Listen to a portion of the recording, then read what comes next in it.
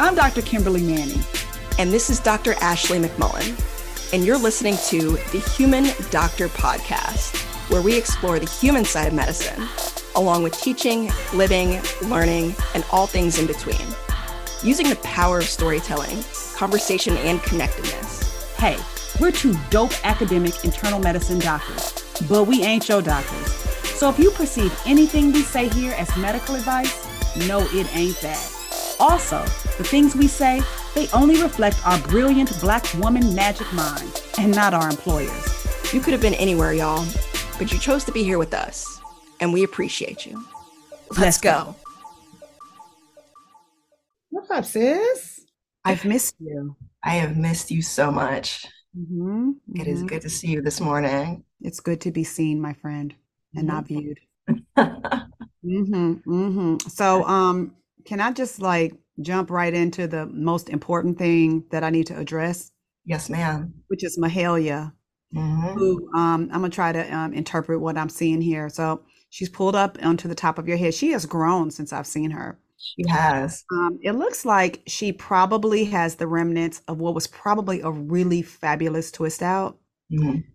And she's kind of relaxed some. So since she's kind of relaxed some, it's like bringing out some of her length. We got some coils going. Looking really good.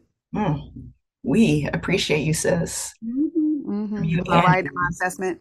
Yes. Because, I'm not even gonna front. That was a really dope twist out that I had last week. And it's time to throw it back up in the high puff so that I can start working out again. Okay. So on a scale of 1 to 5, 5 being amazing, 1 being meh, what are you today? Ooh, I'm gonna go with a 4. A 4? Yeah, I'm not quite a 5. I've been a little dehydrated lately, and I woke up with that dehydration headache. So I'm catching up on my water deficit. Okay. But other than that, I'm feeling really good. I mean, it's hard to not feel good when you've been away from Dr. Manning for a while and you get to reconnect. So, that's nice. What about you, sis?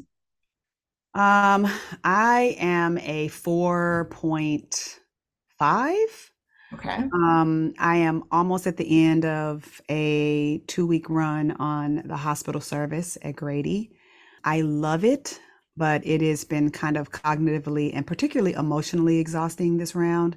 We have been doing, we sort of have now a new system where we've aggregated our patients by teams and services to certain floors. But historically, certain floors manage certain problems more.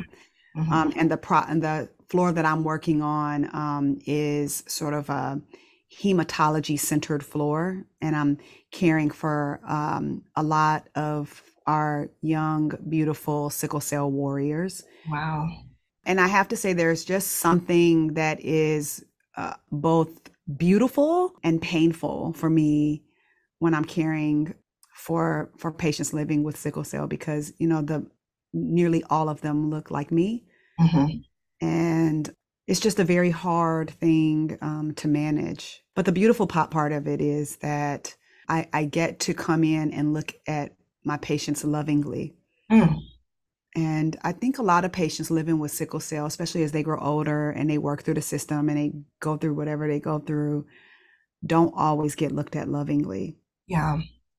And this is literally what I coach myself to do. I don't care how challenging the encounter is. I'm like, I'm going to look at you lovingly, because you probably find yourself in situations, in hospital setting at least, where you aren't, where people are like suspicious or coming up with all, you know how it is. Of course. Yeah. So. No, that's real. I'm glad that those patients have you. Yeah.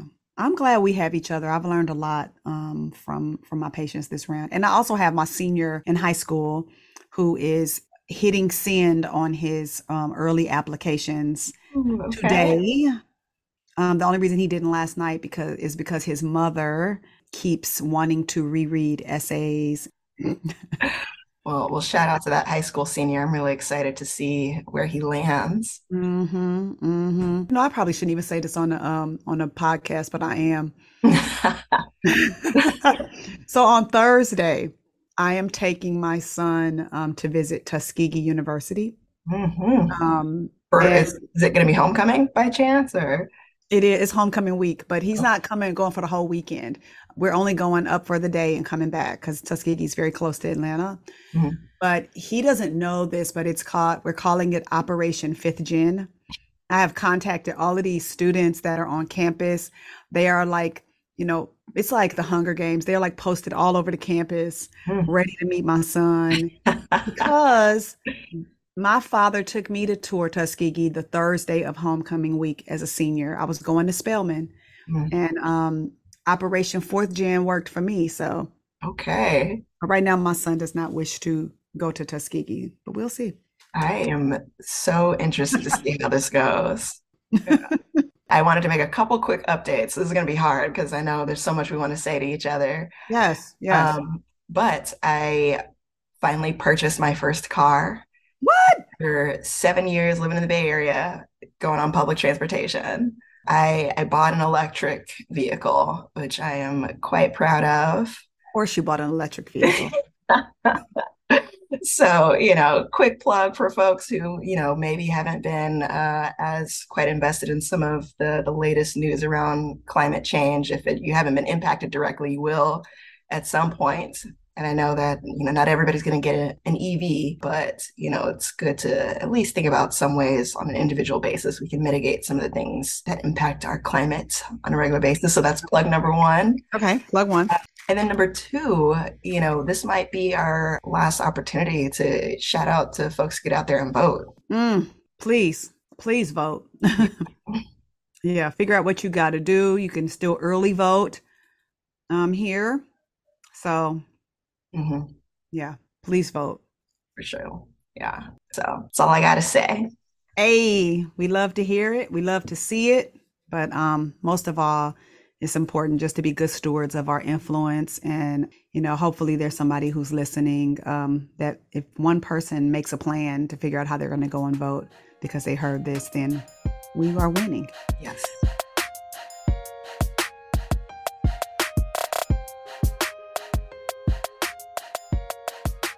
I know we've been away, but you have a treat in store for you.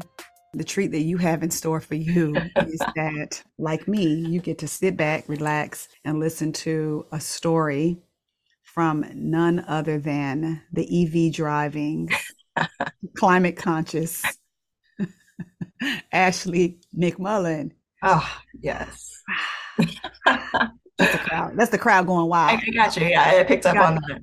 Thank Oh, you. okay. Man, it only makes me wish I was on the other side listening to you tell the story, but alas, here we are. But what's the what? The what is humility. Ooh. Yeah, during my one of my third year clerkships as a medical student, it's actually my OB-GYN rotation. Hmm. Real quick, sis, I'm curious, what was that experience like for you as a medical student? Do you remember? My OB-GYN rotation? Hmm. I think of OB-GYN as like cilantro. Either you absolutely love it and want it in everything, or you want nothing to do with it. Hmm. I was the latter group. Yep, yep. I Yeah, didn't want nothing to do with it. I mean, I'm like, you don't got to let me sew up. You ain't got to let me catch the baby. I will go over there and write a note, but please, no. Yes, yeah. No, I'm definitely in the latter group as well. I was actually cooking with cilantro last night and it made me think of you. Because I love cilantro, ma'am. but I did not love my OB-GYN rotation.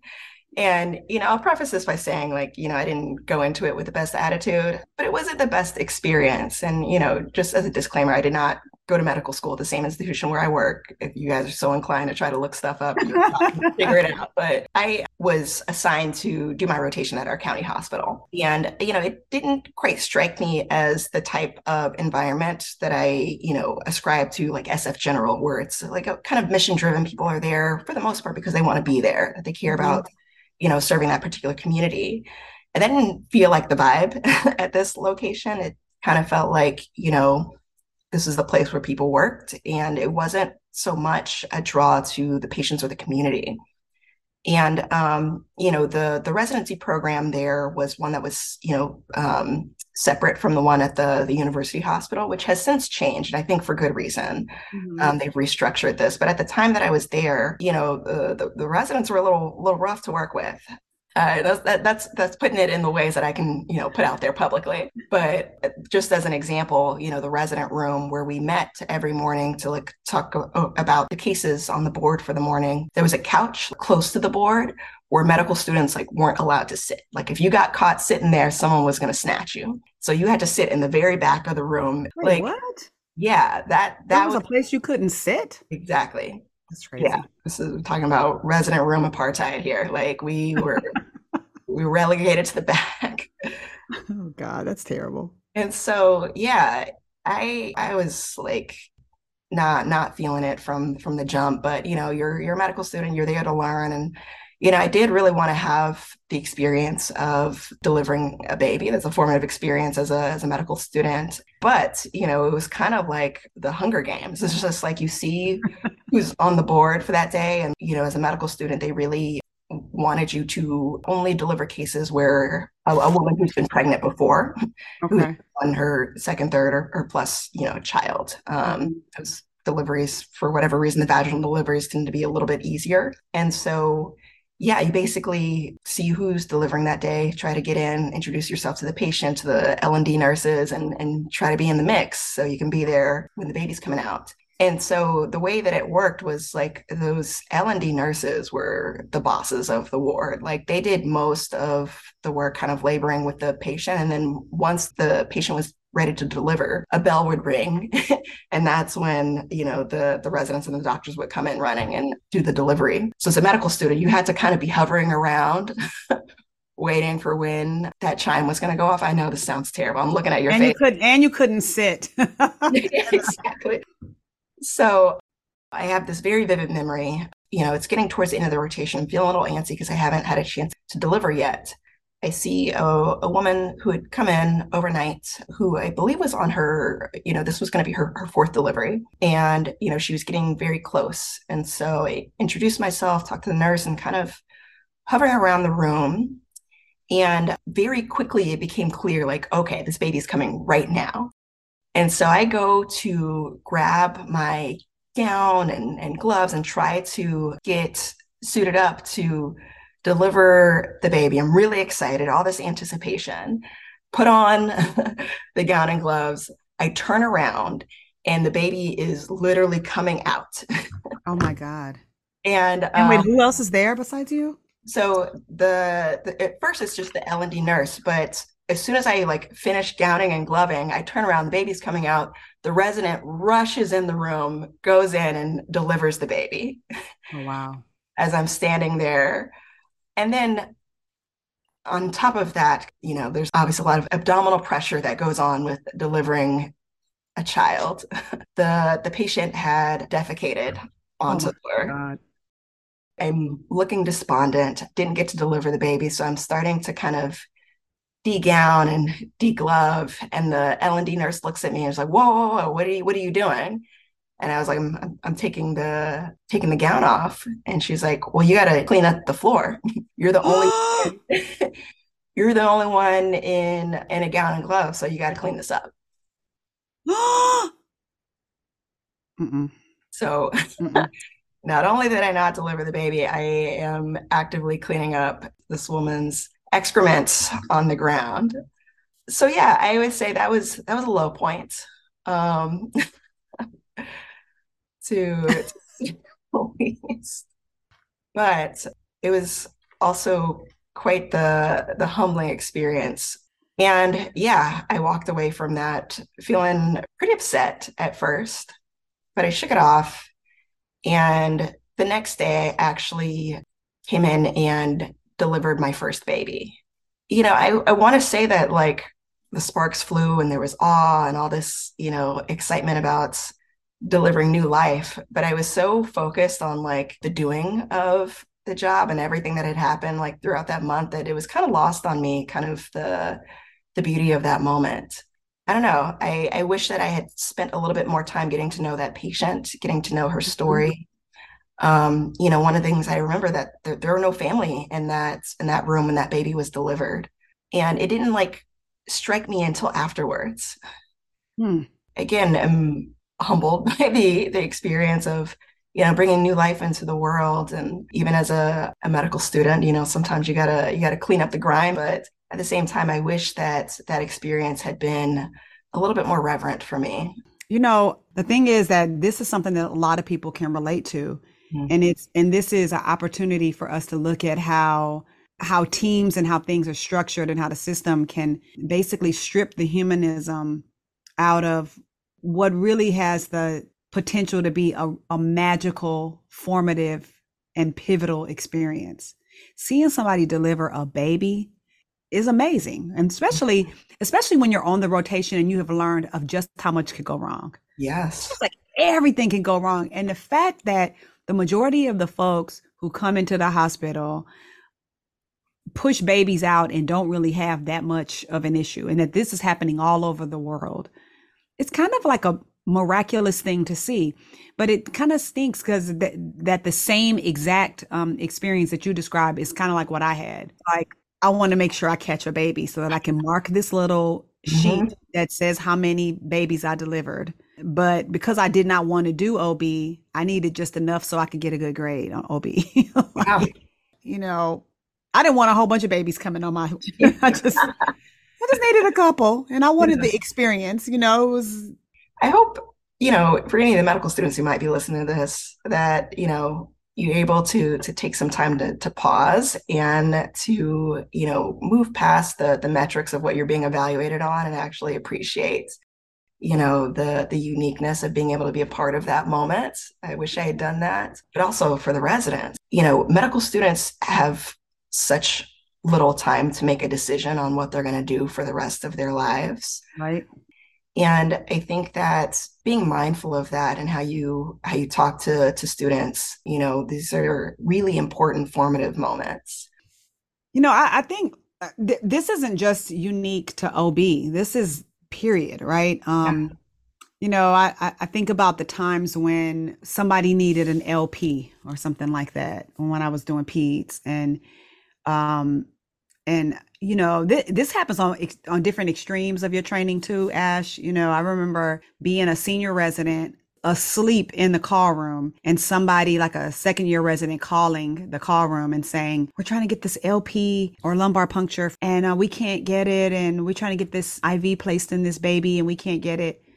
And I remember how I would just get out of bed, stick my clogs on, march down the hall, walk in the room, not even make eye contact with nobody, put my gloves on, grab everything, do the LP.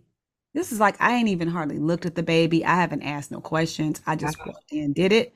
Then took the tourniquet, put it on the baby's arm or leg or wherever, put the IV in, and didn't even stay to tape it down and went marching out because that was just like a thing to Yeah. to do the thing. And the reason why it was the other extreme, Ash, is because I had gotten so good at procedures that I took great pride in being a machine who could just come in and do it. Hmm. So as a really junior person, you want to try to have a little bit of an experience to get to do it once, but then there's a point where you've done it so many times that you take pride in your ability to just be rote, which is terrible. Yeah. I didn't realize how terrible until I became a parent. Mm. Lord have mercy. Somebody is doing this to people's children. Lord.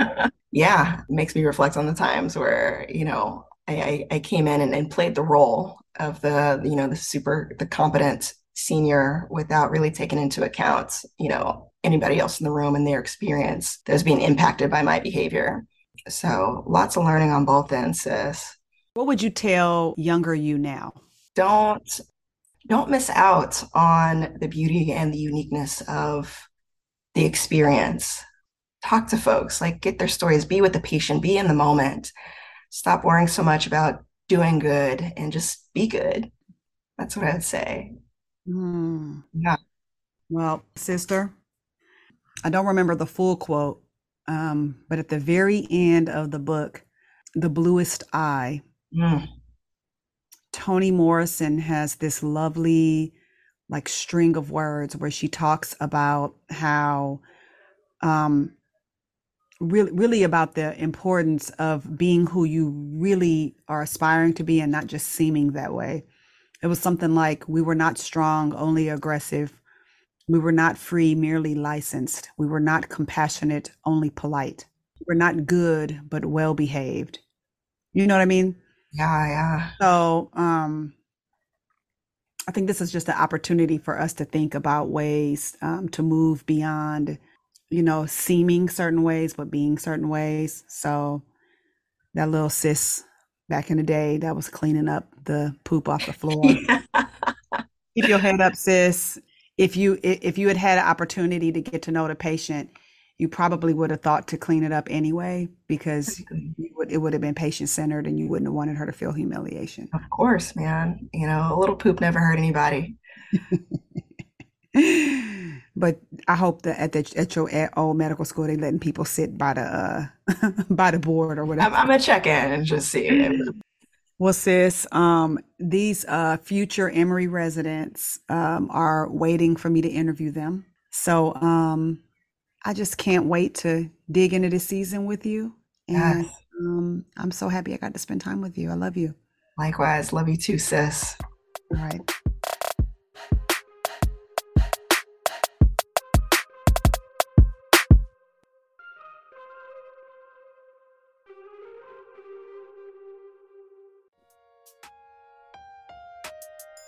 That wraps up this week's episode of the Human Doctor Podcast.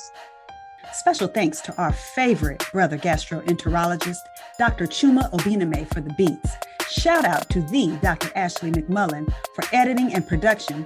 Mad love to our podcast family at the Nocturnist and the Clinical Problem Solvers, our Med Twitter fam. And especially shout out to all of you, our listeners. Until next week, remember, we see you and you are enough. Holla!